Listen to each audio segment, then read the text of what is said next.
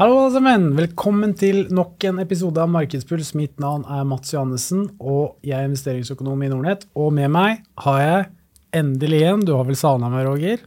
Roger Berntsen. Ja, du var jo, vi måtte jo erstatte deg med Bjørn Erik. Ja, jeg så dette her. Jeg sier det at han ble jo så utslitt nå, sant? Ja. Han måtte ha en ukes ferie. Ja, det klart det. 2 runder med markedspuls, det var nok. Ja, jeg har hatt min jobb I en uke, så klart da blir det sykemelding og ferie da. Det er fordelen med Bjørn Erik, han tåler at vi tuller litt med han. Ja. Ellers så var han jo også veldig breial på, husker det, jeg lurer på ikke han skrev markedspuls live Ja, på plansjen, og det er jo ikke det, det er jo ikke live.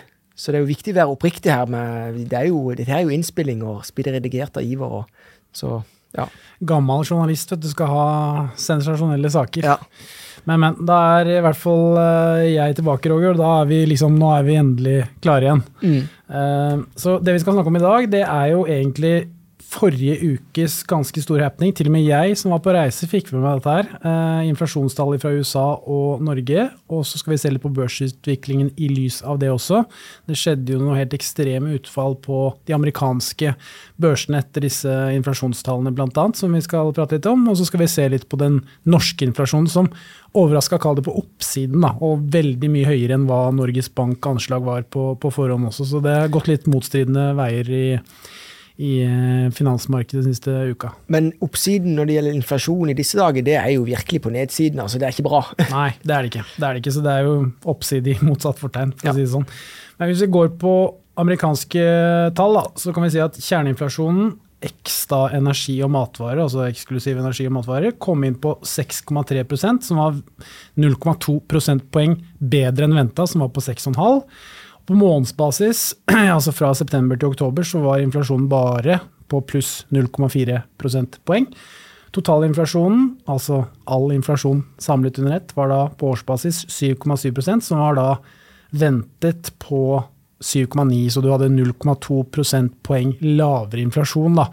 Og utifra disse nyhetene her, så litt sånn mot alle odds, kanskje litt short squeeze, kanskje litt kall det gryende optimisme, litt sånn bear market rally tendenser, så skjøt Nasdaq-indeksen opp samme dag 7,35%. Helt voldsomt. Vi har ikke sett like store svingninger siden, det ikke så lenge siden, 2020, men da hadde vi jo koronakrisen og de implikasjonene det var. Ja, og det betyr at det jo en historisk bevegelse, for det ikke mange sånne dager I historien, når det så ekstreme utslag. Du får jo en OK årsavkastning på en dag. Det jo helt voldsomt. Ja, men det kommer jo fra lave nivåer. Altså, husk aksjemarkedet, eller det jo det handler om, altså, det jo forventningsstyrt. Det jo vært lite optimisme og spor, I alle fall I det vi kaller for mediebildet. Pessimisme var stor over lang tid. Det geopolitisk usikkerhet, det ene. Det andre jo det at alle disse elementene som knyttet til pandemien, disrupsjon av handelsstrømmer, manko på essensielle råvarer, chip for eksempel jo en vesentlig part I veldig mange produkter. Det har stoppet opp. Så dette har jo da bidratt til et inflasjonspress, men kanskje toppen nådd, I alle fall inflasjonen sett ifra amerikansk økonomi. Og den jo viktig. Den viktig, for den legger premissene for dollarens verdi mot andre valuta, og ikke minst for rentesettinger selvfølgelig også til Fed. Så dette her jo, altså jeg vil si dette reelle bevegelser, altså. For det skyldes jo tilsvarende kraftige bevegelser I rente- og valutamarkedet. Ja, det den absolutt viktigste indikatoren man har I finansmarkedet.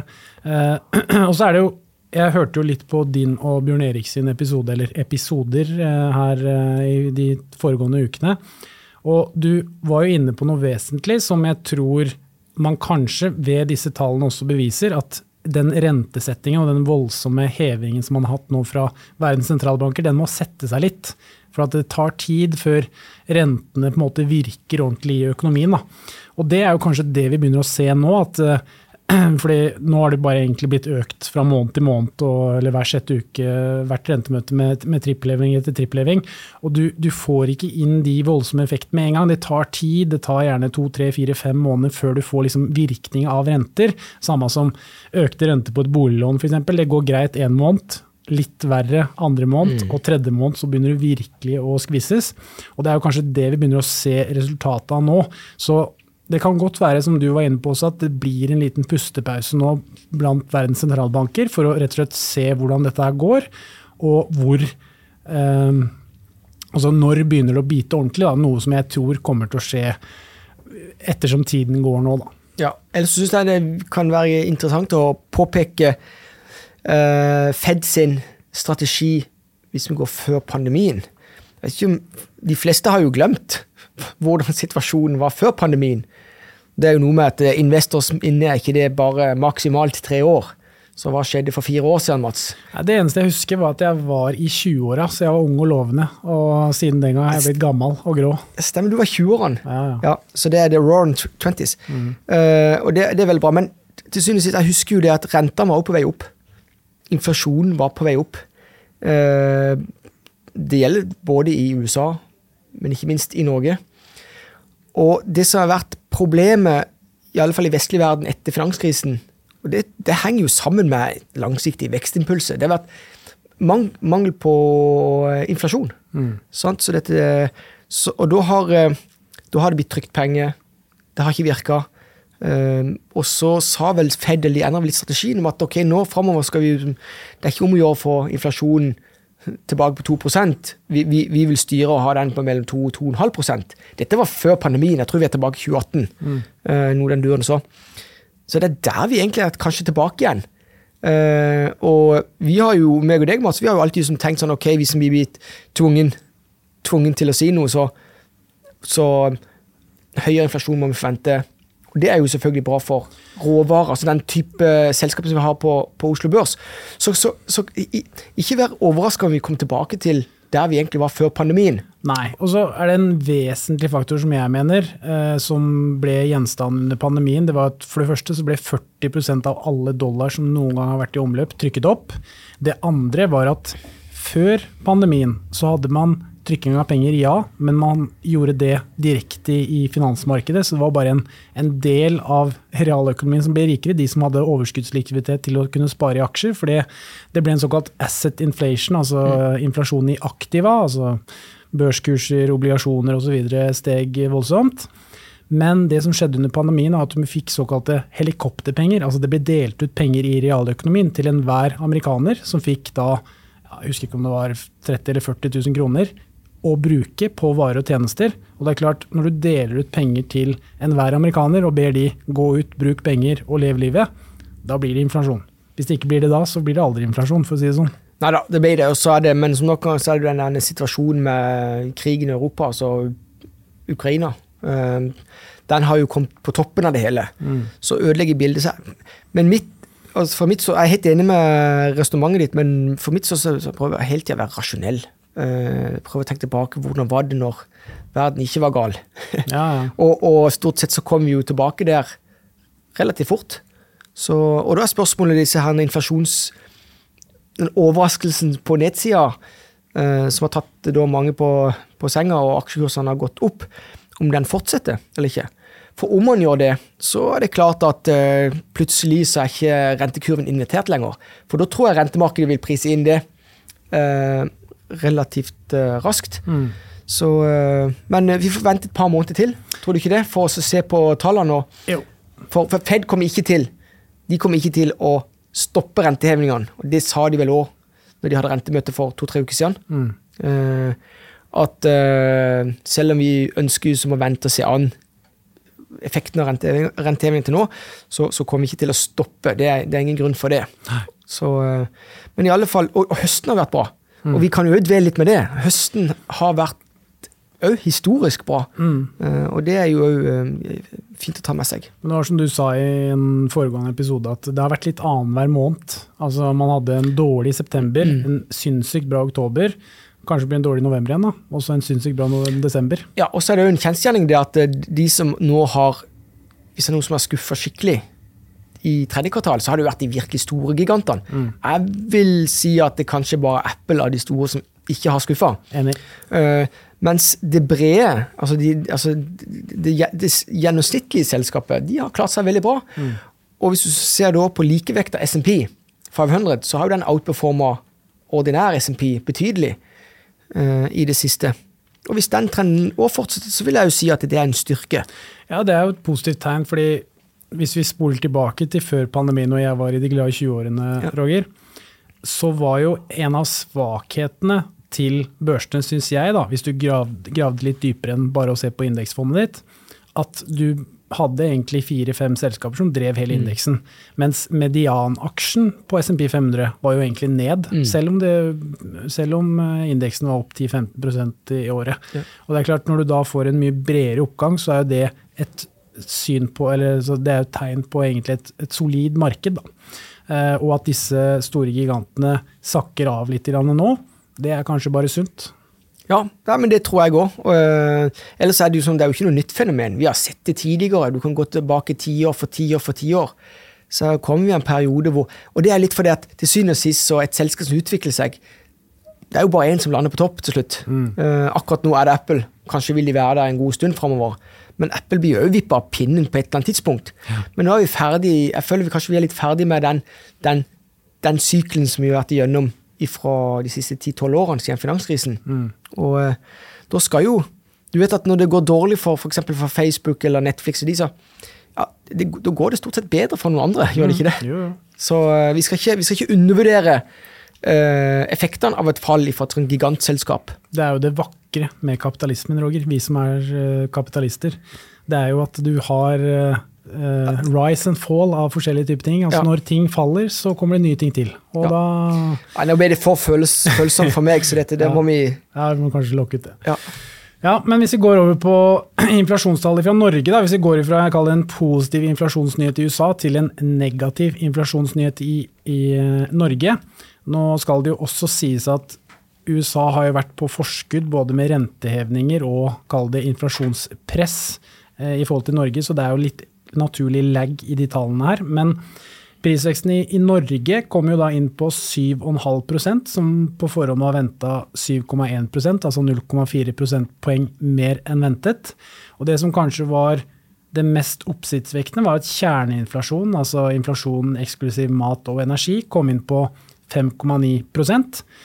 Og dette var jo da 0,9 prosentpoeng mer enn hva Norges Bank hadde ventet seg på forhånd. De hadde ventet seg da en kjerneinflasjon på 5%, men de bommet da med nesten 1 prosentpoeng, som ganske dramatisk. Og det tilsier også at Norges Bank har kanskje ikke nødvendigvis undervurdert inflasjonen, men de ser nå at inflasjonen på full fart oppover også i Norge.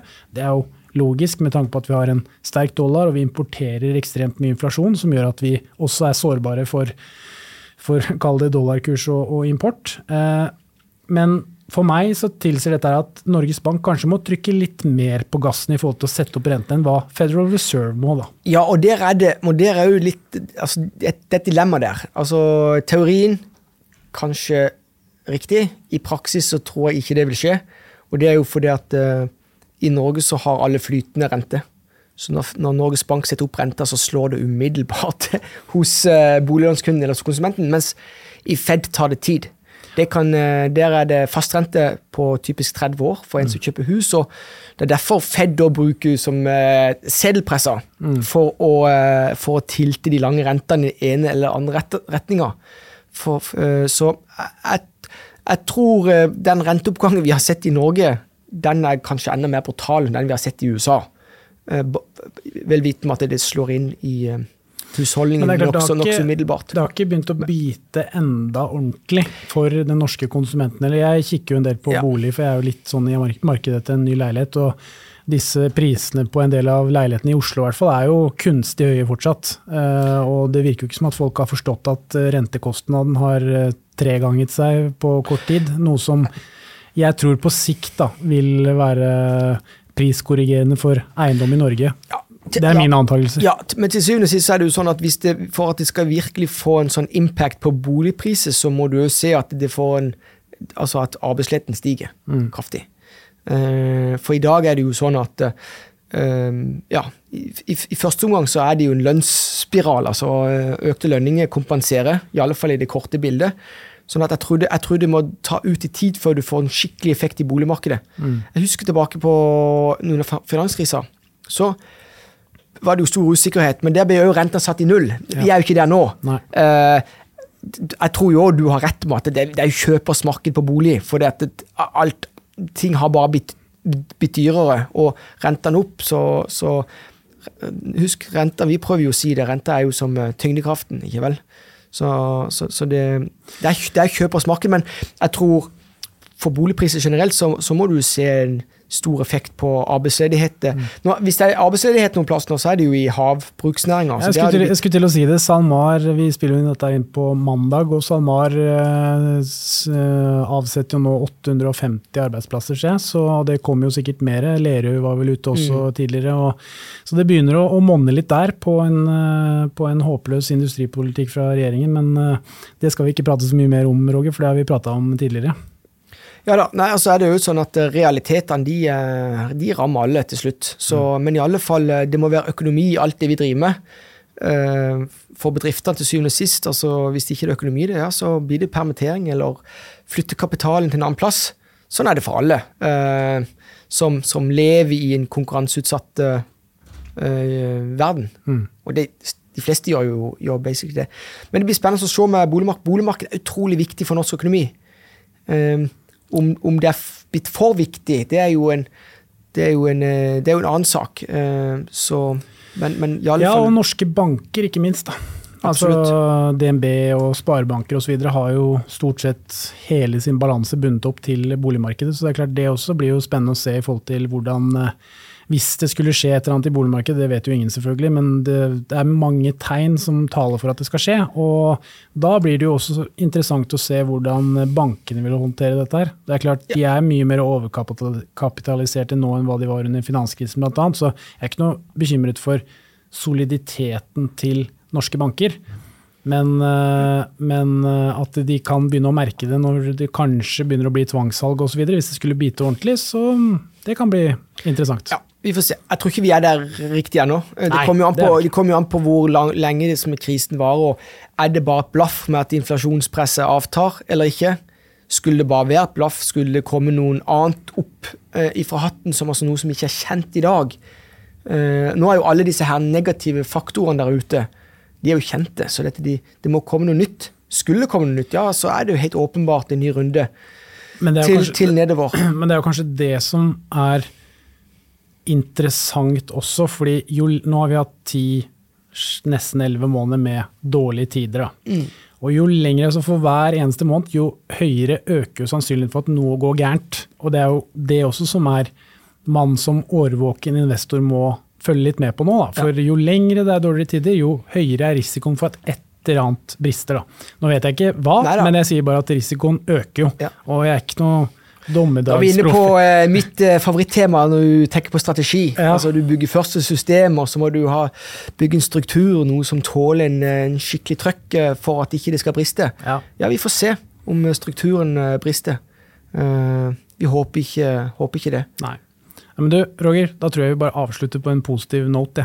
Og så må jeg bare si at jeg glad for å se deg igjen. Det hyggelig at du synes det også. Ja, og det jo klart at vi jo om vi født optimister, altså, kanskje, jeg vet ikke, alle vel født optimister, det ikke det? Jeg tror du mer optimistisk enn det jeg nok mye mer realistisk, men det bra det, for da blir vi litt sånn motsetninger. Ja, definitivt. Bra det. Nei, men supert, tusen hjertelig takk for at dere enten ser på eller hører på, og så prates vi igjen neste uke. Ha det bra!